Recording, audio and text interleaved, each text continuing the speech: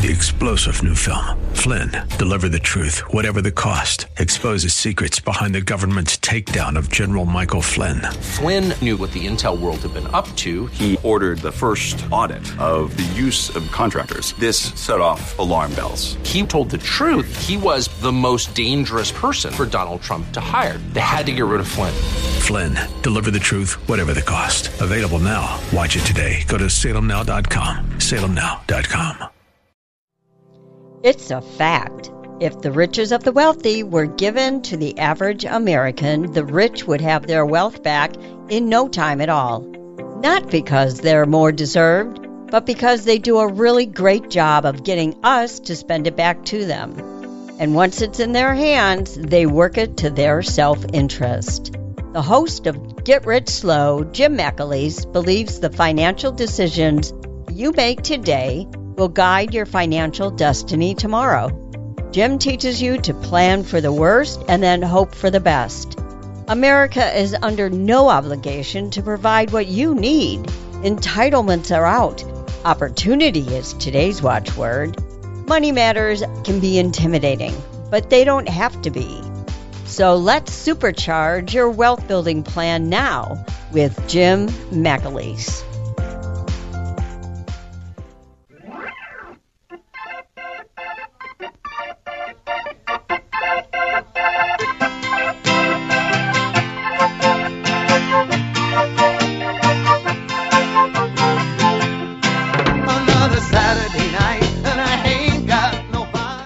Good morning and welcome to Get Rich Slow.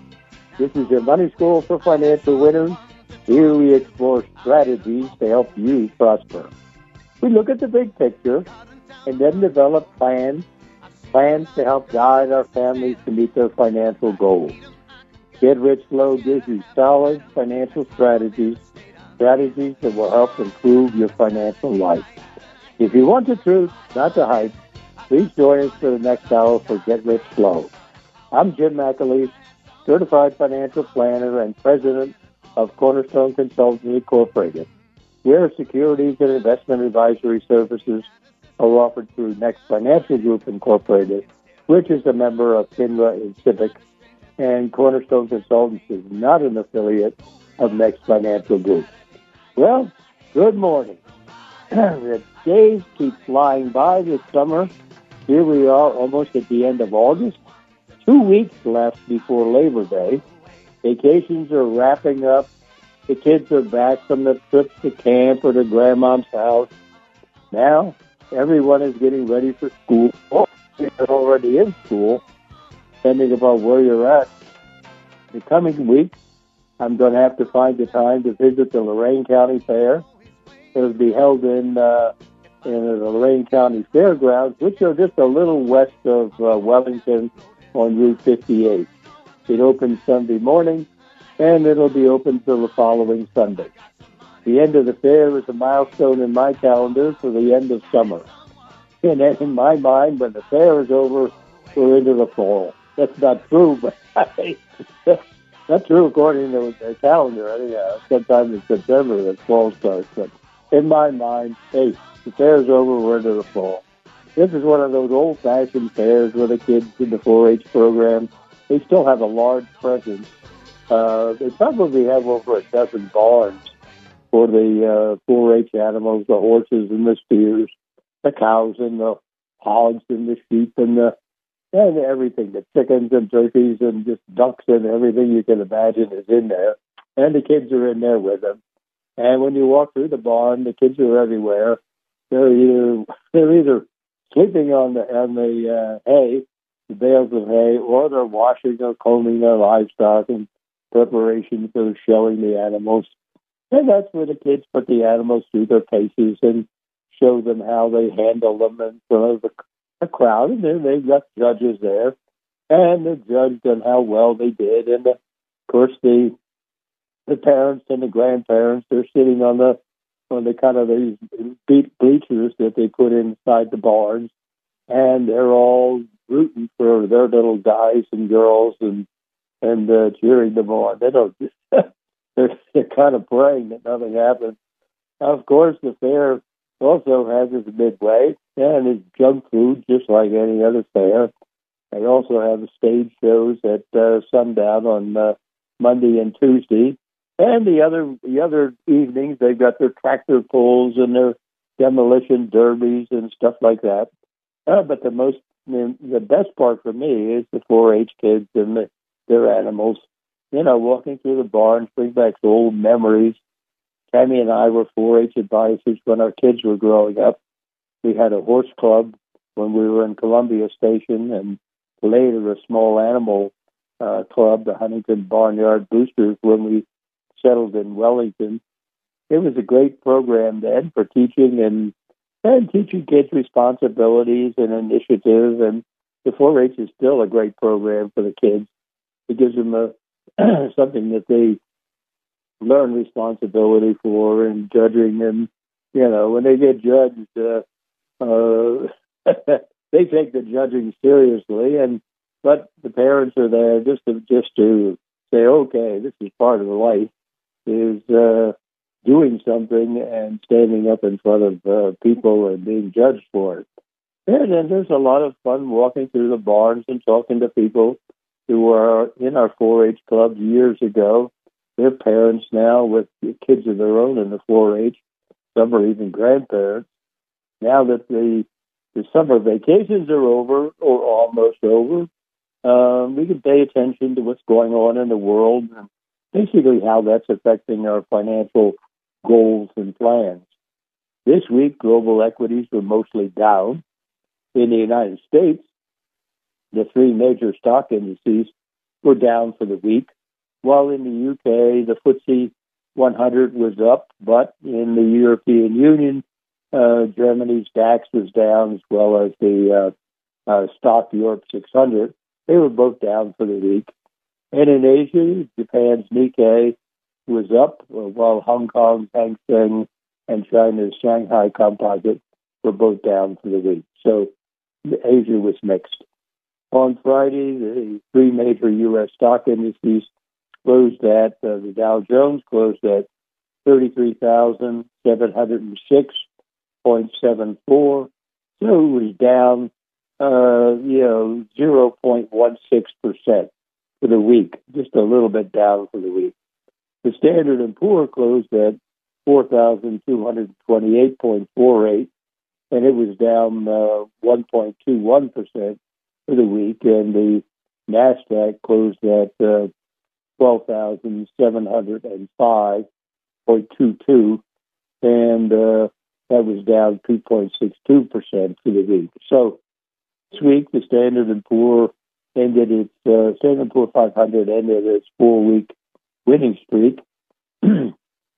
Even while there was good news over the past 3 weeks in terms of, the CPI report, the Consumer Price Index report in July, that showed that year-over-year inflation rate, edging down to 8.5% over the past 12 months from the 9.1% inflation rate in June. That was good news.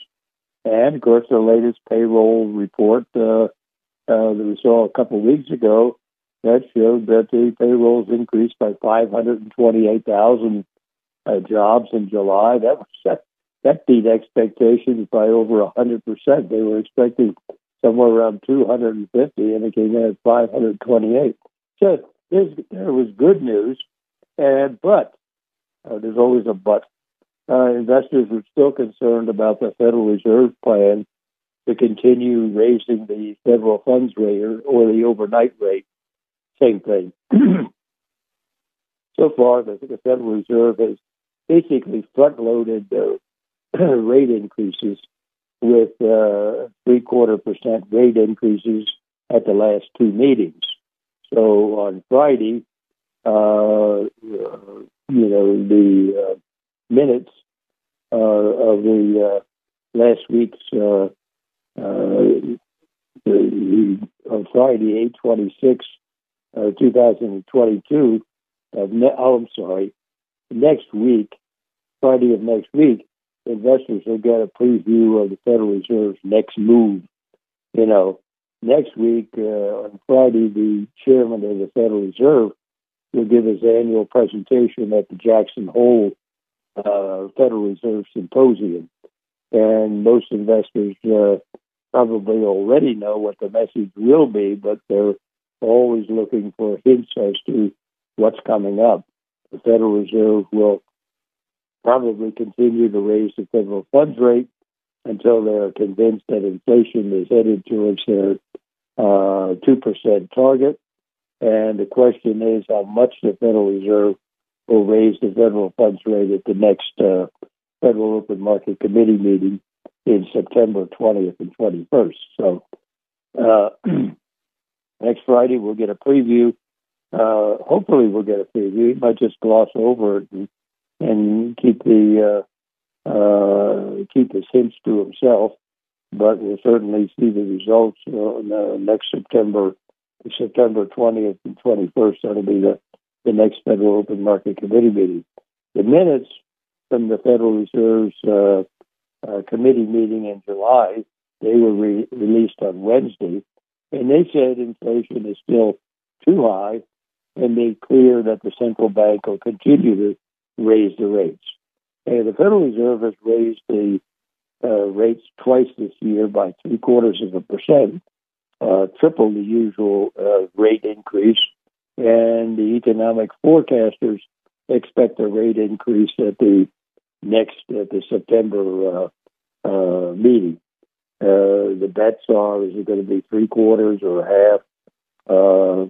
They seem to be consolidating around a 0.5% increase, but you don't know until there's many a slip between the cup and the lip, so you'll have to wait until they actually have their meeting. But whether it's a 0.75% hike or a smaller one will probably be determined by whether the Federal Reserve is influenced more by the historically strong labor market or by an economy that's contracted for the last 2 quarters in a row, the first quarter and the second quarter. The publication of the Federal Open Market Committee meeting in July, the minutes, provided a picture of the discussions, but nothing definitive about anything about September's meeting. For example, according to the minutes, Federal Reserve officials agreed at their monetary policy meeting last month that they needed to keep raising interest rates enough to lower inflation, but signaled that greater caution with regard to the pace of the coming increases. The central bank raised the rates this year at the fastest pace since the 1980s, and the minutes showed that officials were sensitive to two basically opposing risks as they weighed how and when to slow these increases.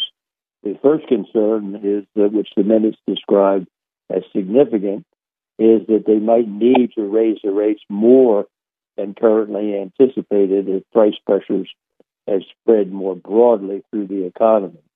But officials for the first time acknowledged that they may be raising the borrowing cost more than needed, and it's causing unwarranted economic weakening because the delay between when the borrowing costs go up and when that's reflected in the economic activity. So in anything the Federal Reserve does, there's a long delay between when they do it and when the effects appear in the economy.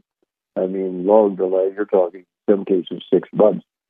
Another concern, according to the minutes, is that, quote, participants judge that as the stance of monetary policy tightened further, it likely would become appropriate at some point to slow down the pace of policy rate increases while assessing the effect of the cumulative policy adjustments on economic activity and inflation. So they did indicate that, hey, there might be a time to pause here, but the question is how high up will they go before they pause? The minutes showed that while officials discussed a potential slowdown in rate increases, some members pushed back against the prospects of lowering rates in the short run. Some believe that once the federal funds rate had, quote, reached a significant restrictive level, it likely would be appropriate to maintain that level for some time to ensure that inflation was firmly on a path back to 2%, unquote. So, the minutes presented all these options, and all you knew from reading the minutes was basically, hey, they're going to raise the rates and continue raising the rates. Officials saw a significant risk that elevated inflation could become entrenched if the public began to question the Fed's resolve to raise rates high enough to slow down inflation. So while the Federal Reserve said it would wait for evidence inflation is decelerating towards its 2% goal before halting rate increases, investors often they try to anticipate such shifts before they occur. And that could be one of the reasons why you saw this rally for the last 3 weeks or 4 weeks. In the days since last month's meeting towards the end of July, the Federal Reserve officials have been pouring cold water on investors' hope that the central bank might turn from raising rates to cutting them within the next year. So economists outside the Fed, according to the Wall Street Journal article, economists outside the Fed are increasingly split over how aggressively the central banks continue lifting rates. One camp says that even if inflation falls over the next 12 months, it's very likely to settle out at 4% or higher, a level of inflation that most federal policymakers would deem unacceptable because that would be way above the 2% target. Some of these economists fear that the Fed isn't being straightforward about how high interest rates will need to go. If you remember the last meeting of the Federal Reserve, they talked about this neutral point and implied that we're close to the neutral point. Well, there's a big disagreement on where we're at. In some cases, is that close to 3% or is that close to 5%? So we'll see what happens. Right now, the Federal Reserve rate, Fed funds rate is at high. The high point is 2.5%. And by the end of this year, it's expected to be maybe 3.25%, 3.5%. A related worry is that the Fed, by suggesting that it is close to the end of its rate rises, that at the beginning will repeat the so-called stop-go policies of the 1970s. That's when the central bank oscillated between raising rates to take on inflation and then backing off to shore up the growth. And basically, the 1970s showed that it didn't succeed either way. That was called the Burns blunder. In 1973, I think it was 1973, inflation was picking up, and the head of the Federal Reserve at that point was Arthur Burns, and he instituted the usual thing about, well, we're going to have to increase the rates to cut off the inflation, but in increasing the rates, he got a recession going, and so he got the recession going, and then he backed off his rate increases and began to lower the rate increases, and that basically set the stage for the rest of the 1970s, and it finally ended up towards the end of the 70s, where inflation got up to 16%. So, to me, that's Burns's blunder is one of the things that I'm sure the Federal Reserve remembers And one of the things that they'll probably require, it'll be in their minds if they begin to relax the rates in any way. They'll keep raising them up. Another camp of economists warned that the Fed embarrassed by waiting too long to pull back its support of an economy that didn't need it in 2021 is now compounding by tightening too much. So these economists believe that rather than reflect on an overheated labor market, the current surge in inflation stems from global developments that are harder to address through interest rate policies. So you've got economists that are credible economists that have different opinions one way or the other. So what you're going to see is that they'll continue to raise the rates. How long will they continue to raise them? That's the big central issue here. Right now, the economy is solid, but there are cracks that are appearing because of these rate increases. The economy is solid because the companies are making money. The labor market, anybody can find a job that wants a job. Big companies are making money.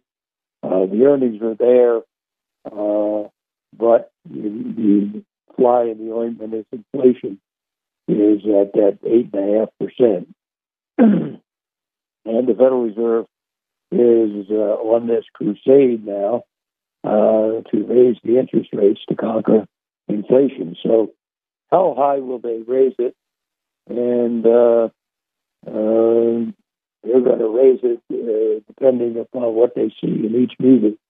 And the question in the investor's mind is, will they raise it too high and cause a recession? Some people, like one Bullard from, St. Louis, the Federal Reserve Bank of St. Louis, he figures, hey, give it another 0.75% increase, raise the rates up to 4.5%. He's not afraid of the going into a recession. There's other people that are more reticent, more reluctant to jump into a recession. So the question is, the Federal Reserve is going to raise the rates. How high are they going to raise it? How much pain is there going to be? Are they going to push us into a recession? Or will they blink? Maybe if right now the only things that are really feeling the impact of the increase in rates are home construction and home sales. And that's predominantly because of the increase in the interest rates. The 30-year interest rates have gone from, mortgage rates have gone from 3% to, I think they're 5.45% plus about 0.5% point. They used to be, it goes as high as 5.8%. So, the interest rates, the 30-year mortgage rates have gone from 3 to basically 5.5. That in the increase in the interest rates plus the increase in the home prices is making new homes and existing homes, it's pushing their affordability. So how much money have you got? How much monthly payment can you handle? So the question is, will the Federal Reserve blink and or will they push us into a recession? Or what happens if we do go into a recession? There's the conference board, they put out a leading indicators that indicate that probably there'll be a recession in the next couple of quarters, but we'll see. So later on in the show, we'll discuss a couple of areas in the economy that are basically feeling the pain from the Federal Reserve interest rates. The the new home construction area, what's happening there, existing home sales. And we'll also talk about industrial production. Industrial production is another case of good news, bad news, in a sense that the July numbers indicate that things look good, where industrial production, manufacturing, mining, all these things are increasing. But then there's other data that shows that the latest numbers for August, the orders for manufacturing were going down. And it presents a confusing picture about July, the orders were up. August, the orders were down. They're working through the backlog of orders right now. In some cases, the shipments are down. So we'll talk about all that stuff later in the show. But one of the things that all of this affects your investments. The most important part about the whole thing is how does the investments, how do those fit into your financial plan in terms of meeting your goals, like retirement, education of the kids, standard of living for the family, all those things that are important. You're fighting inflation. You're looking at raising a family. I just saw some numbers the other day where I forget who published it, but it costs $300,000 to raise a kid to age 18. That's not including college. That's just to raise them from being born to 18 for $300,000 per child. So to me, there's a lot of burdens. There's a lot of responsibilities on the families in the United States today, because they have the important goals, the good goals, and they're working hard to meet those goals. And you got to not only work hard, but you got to work smart in terms of saying, okay, when do I need this money? How much money will I need when the time comes? How am I going to take my resources that are coming in the door? Maybe you have two paychecks, maybe you have one paycheck in the family. How do you apportion this to the keeping up the standard of living, the savings, the investments, and how do you stay on top of all these things to make sure that these things are, growing the way that is necessary in order to get to your goals? And that's one of the things that we specialize in. And even though you might take a look at your financial plan and say, well, this is brand new to me, it's not brand new to us. We've been doing this for 30 years. So this is Jim McAleese. You're listening to Get Rich Slow. We have a toll-free number where you can call us at the show here, and you can call us about basically anything you want to. The toll-free number is 1-888-281-1110. That number again is 1-888-281-1110. So stay tuned. We'll be right back after word from our sponsor. Hi, I'm Colleen, producer of Get Rich Slow. Each week, we take calls from people just like you who have questions for our host, Jim McAleese. Oftentimes, however, Jim can't answer all your questions because of time restraints and the need for more detailed information. That's why we encourage you to call Cornerstones Consultants, Inc., the financial counseling service founded by Jim and Tama McAleese. Cornerstones Consultants, Inc. has helped thousands of clients get more for their money. Whether your financial goal is to avoid common investing mistakes, finding your next home, planning for retirement, finding the right mutual fund, or covering your assets with the right kind of insurance, Cornerstone Consultants, Inc. will guide you to wise financial choices. So call Cornerstone Consultants, Inc. for an appointment today. That number again, 440-647-2793. Now back to more Get Rich Slow with Jim McAleese.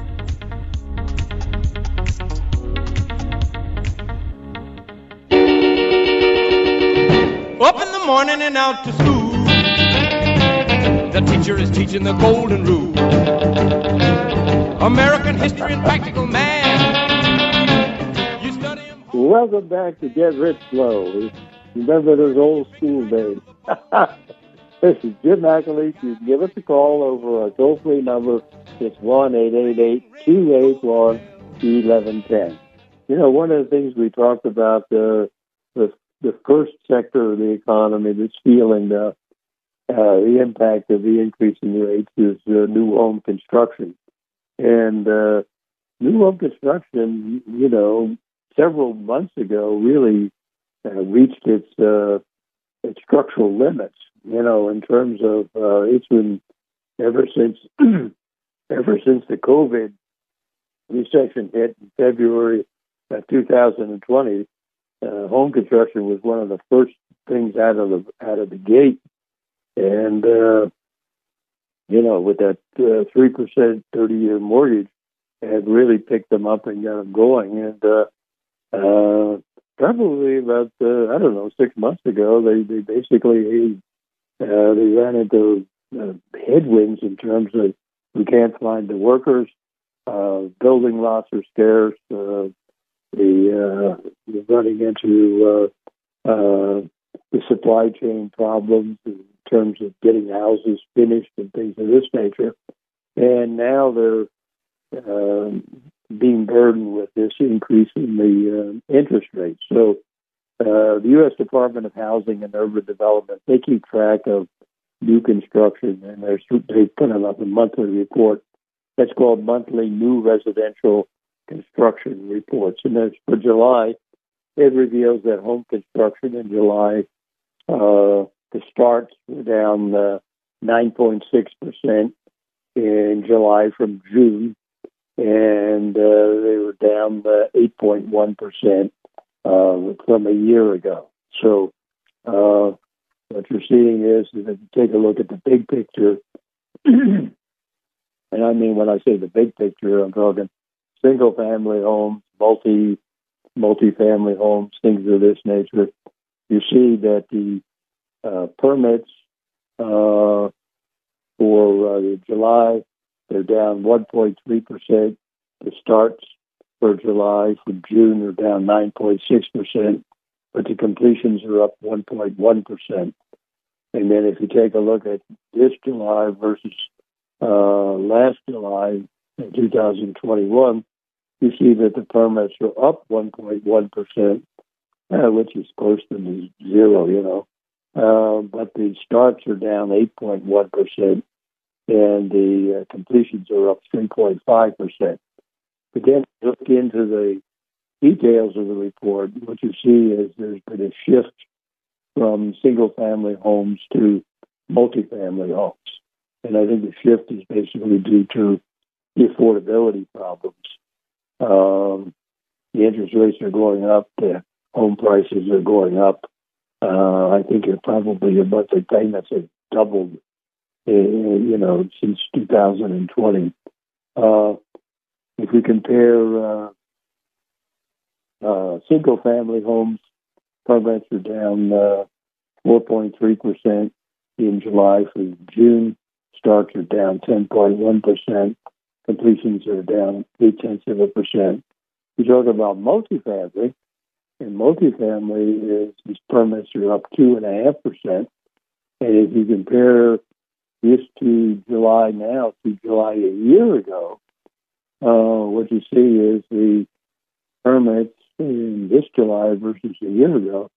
Permits for single-family homes are down 11.7. Starts are down 18.5. And for multifamily, the permits are up 26.29%, and the starts are up 17.4%. So that gives you a picture of where the industry is going. And, if you compare the year-to-date, 2022 to 2021, you see the permits for single-family homes are down close to 6%. The starts for single families are down close to 2%. Multifamilies permits are up 18.4%. starts are up 18%. So basically, it's being driven by a whole combination of things. Like I mentioned before, the structural issues in the building trades, not enough workers, supply chains, prices going up and down for lumber and for parts, having difficulty finishing the houses because of the supply chain problems. Now with inflation going up, the house prices going up, you have an affordability issues too. So basically, it shows that the housing industry is slowing down. House home construction is slowing down, and particularly in the single-family homes. And you're going to see that continue basically until we get through these rate increases. I don't know where the 3% 30-year mortgage rate is gone. It'll probably end up at 6%, early next year sometime. And but this whole operation of raising the interest rates will probably only go on for, I would suspect, maybe about another year. From what we're seeing in inflation's now 8.5%. The consensus is that they'll get it down to maybe 5% by the end of the year, and then maybe to 3% by the middle of next year, if they keep up their increases in their interest rates. Once they get inflation down to 3%, I think the idea is that they'll all declare victory and go home. The 3% inflation rate is a 50-year number, and this 2% that they're talking about, that really only became popular after 2008, after the banking crisis or the housing crisis in 2008. So, the increase in rates is not going to last forever, and I think once the Federal Reserve conquers inflation, then we'll be down to the point where we say, okay, now the Federal Reserve is going to turn around and stop being our enemy and become our friend again. So right now, the higher interest rates are impacting home construction as well as existing home sales. And as far as existing home sales, what you're seeing there is that, according to the National Association of Realtors,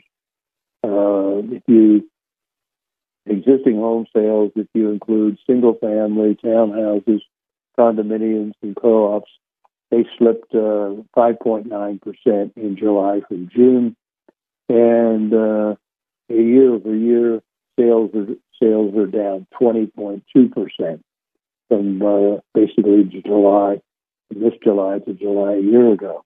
The chief economist for the National Association of Realtors, Lawrence Yun, said, quote, the ongoing sales decline reflects the impact of the mortgage rate peak of 6% in early June.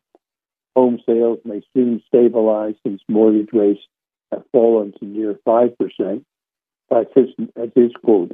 I don't say 5%, but that's all right. Thereby giving an additional boost of purchasing power to homeowners, to home buyers, unquote.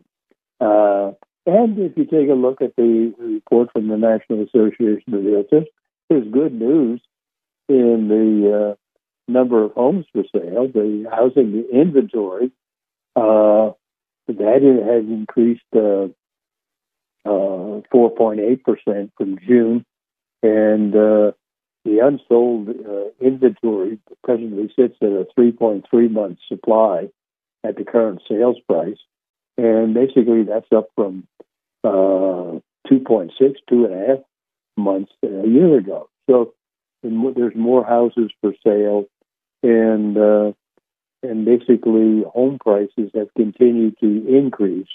The median existing home price for all housing types in July was $403,800, and that's up 10.8% from July of 2021. At that point, a year ago, the median price was $364,600. So those are national numbers. Next week we'll get into the Case-Shiller home price index, and basically I think that'll show more like the Cleveland area and the suburbs. The metropolitan Cleveland area is probably more into the 13 or 14% increase over the year. Home sales are down, but the home prices are still going up. According to Lawrence Young, quote, "We're witnessing a housing recession in terms of declining home sales and home building, but it's not a recession in terms of home prices." So, in his words, inventory remains tight and prices continue to rise nationally, with nearly 40% of the homes still commanding the full list price. In other words, there aren't any big discounts out there. And homes continue to move fast. Properties typically remain on the market for 14 days in July. And 82% of the homes that were sold in July were on the market for basically less than a month. So you're finding that the first-time home buyers, they're still in the market. They 29% of the sales in July were the first-time home buyers. And what you're seeing is sales have slowed down with the increase in the mortgage rates. And according to the Mortgage Bankers Association, the average contract interest for a 30-year fixed-rate mortgage for conforming paper with a balance of less than $647,200 was 5.45%, with points of basically 0.6%, and that's for an 80% loan-to-value loan. So different sections of the country are seeing different things. In the National Association of Realtors, they look at 4 sections of the country: the Northeast, the Midwest, the South, and the West. And what they're seeing is that single-family homes sales declined in July, and they're down 5.5% from June, and down 19% from 1 year ago. So that's a big drop, 19%. The median existing single-family home was 410,600 in July, and that was up 10.6%. So if you're talking about condominiums and co-ops, then the sales are down 9% in June and almost 30% from a year ago. And the median price there is $345,000, and that price has increased almost 10% over the last year. And if you look at sales in the Midwest, which is where we're at, existing home sales declined 3.3% over the past month, over July, and they dropped to 14.4% from July of 2021. And the median price in the Midwest was $293,300, and that was up 7% from the previous year. So, the housing market in the Cleveland metropolitan area is really good in the sense that the home prices are fair, and and it's basically a good place to live in terms of home prices as well as living costs. And we're also 500 feet above sea level, so we're next to the biggest freshwater source in the world. So it's a great place to live. And if you take a look at different areas in the country, generally the worst one is the West, In the western section of the country, the median house prices are $614,900, and the home sales last month were down 9.4%, and were down 30.4% from a year ago. So, but their house prices increased 8%, 8.1%. So, to me, the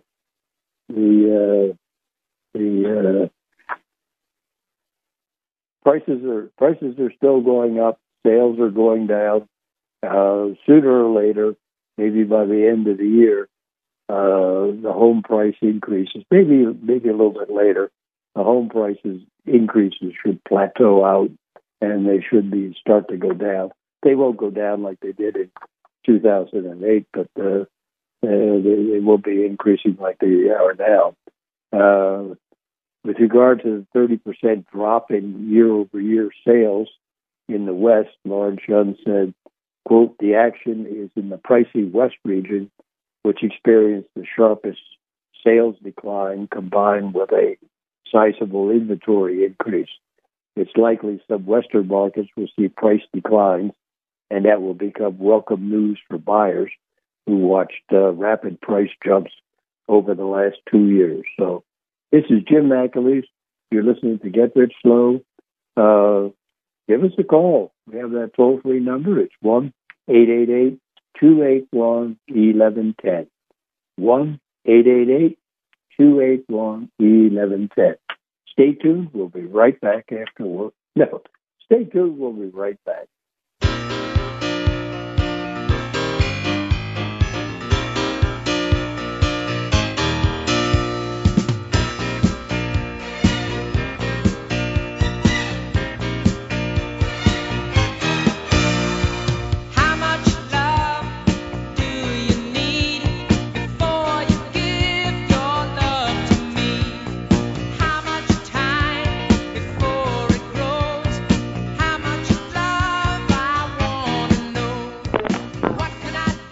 Welcome back to Get Rich Slow. This is your host this morning, Jim McAleese. You can give us a call. Our toll-free number is 1-888-281-1110. Obviously the increases in the interest rates are hitting the home sales, existing home sales, as well as new home construction. In the case of the rest of the economy, if you take a look at the industrial, the manufacturing and mining and stuff like that, the information that's coming out is kind of ambiguous in the sense that, take a look at July, the Federal Reserve puts out their industrial production and capacity utilization report, and for July it shows that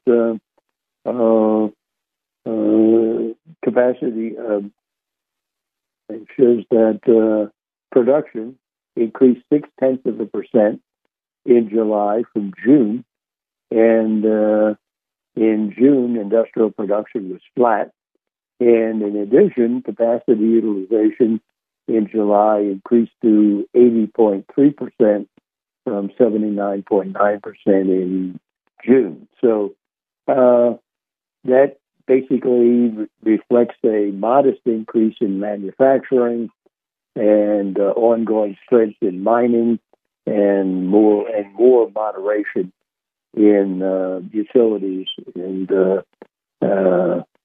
which is, industrial production in the United States is above where it was prior to the COVID, prior to February of 2020. So that's good news. If we take a look at what constitutes industrial production in the minds of the Federal Reserve, the biggest component is manufacturing. That's 75% of their category. Mining is 14%, and utilities are about 12%. So what we're seeing is in July, manufacturing increased 0.7% and is up 3.2% from a year ago. And if we break out durable goods manufacturing as opposed to non-durable goods. Durable goods are things that last for 3 years, and they're things like motor vehicles and aircraft and machinery and stuff like that. And what you'll see is the durable goods manufacturing increased 1.3% in July from June, and it was up 4.4% from a year ago, and that was led by motor vehicles and parts, which increased in July 6.6%, and we're up 13.3% from a year ago. Non-durable goods are things like food manufacturing and chemicals and oil refining and things of this nature, and that increased 0.1% for July, and it was up 1.9% from a year ago. So the ones that led the categories were apparel, was up 1.6% for the month and 6.2% year over year. Plastics were up 1.3% for the month and 6.1% year over year. Chemicals were up 0.5% for the month and 2% for the year. And mining was up 0.7%. And mining includes oil and gas exploration too.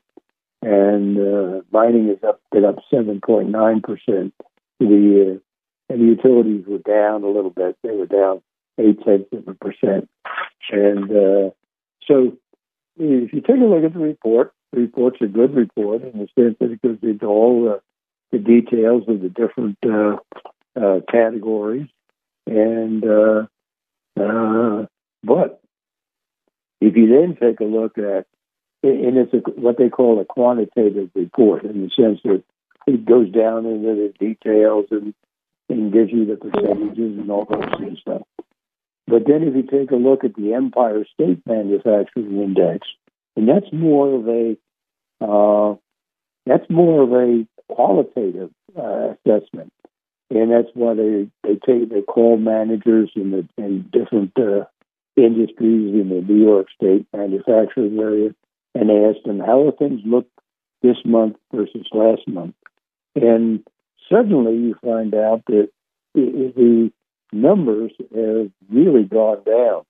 In other words, basically, the Empire State Manufacturing Survey for August went from 11.1 in July to negative 31.3. And it basically showed that the new orders were down, shipments were down. In other words, you ask a manager, how did this month compare to last month? Was it the better, the worse, the better, the same, or worse? What you suddenly find out is that, hey, August suddenly shows a big drop in the new orders for manufacturing. Shipments are down. Backlogs are going down. A number of employees have gone down a little bit, but they're still hiring more employees. The companies, the big thing when you look at companies is the new orders. If the new orders are going down, then the only way that they're going to, what you'll generally see is new orders can go down. Then sooner or later the shipments will go down, and in between the backlogs will go down. So all of these things paint a pretty very changed picture from July to August. And I don't know whether it's something strange about the survey, that particular survey, the one for Philadelphia, which has the manufacturing on the Eastern Seaboard. That's not as bad. That went from that went up, but still, what I'm seeing there is that the orders are going down, even though the shipments are still up, and even though the backlogs are remaining constant. So, this is Jim McAleese. You're listening to Get Rich Slow. We'll be back in a minute.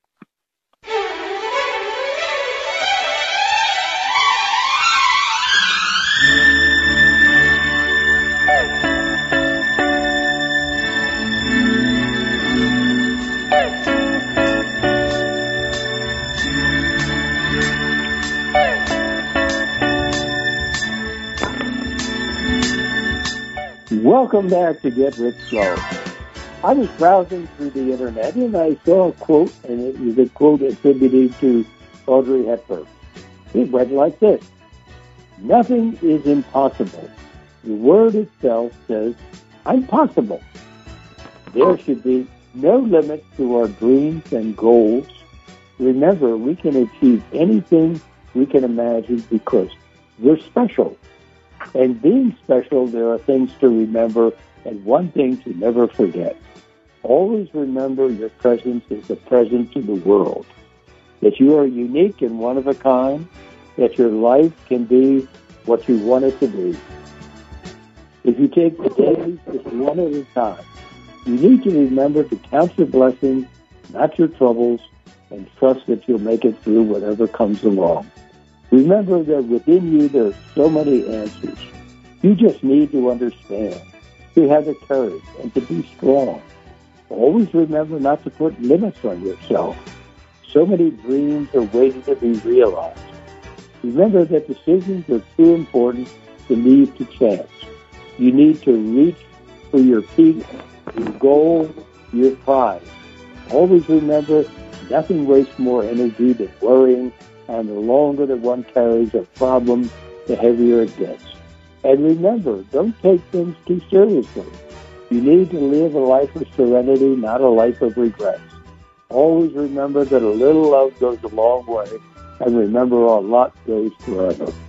Remember that friendship is a wise investment, and life's treasures are its people. Always remember that it's never too late, and try to do ordinary things in an extraordinary way. Enjoy your health, your hope, your happiness. Remember, you need to take the time to wish upon a star. And don't ever forget, even for a day, how special you are. So, be all that you can be, and do not go to your grave with your music still inside you. Do things, get things done. So until we meet again next week for more of Get Rich Slow, may God protect you and keep you safe.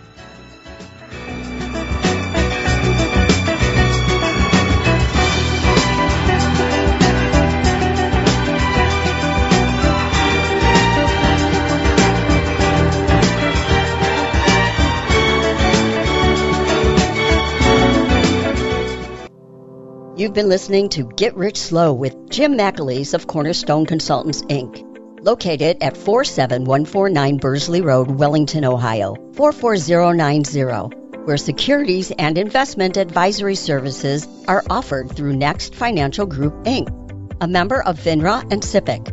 Cornerstone Consultants, Inc. is not an affiliate of Next Financial Group, Inc.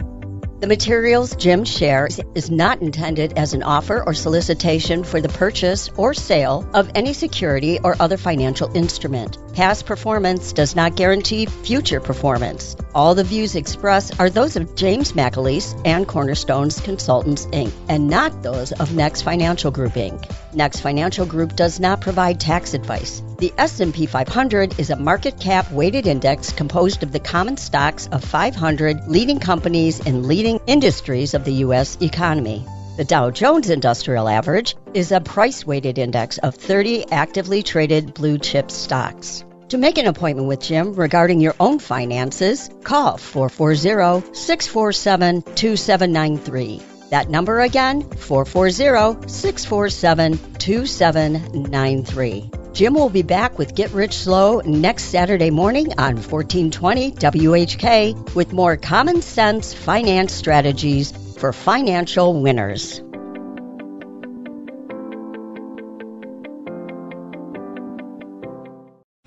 Three-star General Michael J. Flynn, head of the Pentagon Intelligence Agency, knew all the government's dirty secrets. He was one of the most respected generals in the military. Flynn knew what the intel world had been up to. He understood its funding. He ordered the first audit of the use of contractors. This set off alarm bells.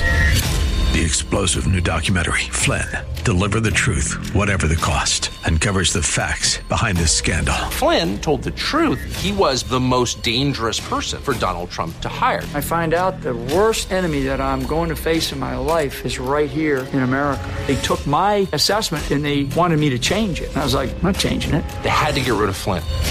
With in-depth interviews, archival footage, and never-before-seen personal records of the man behind the headlines. I just felt like I was drowning. Flynn, Deliver the Truth, Whatever the Cost. Available now. Watch it today. Go to salemnow.com. salemnow.com.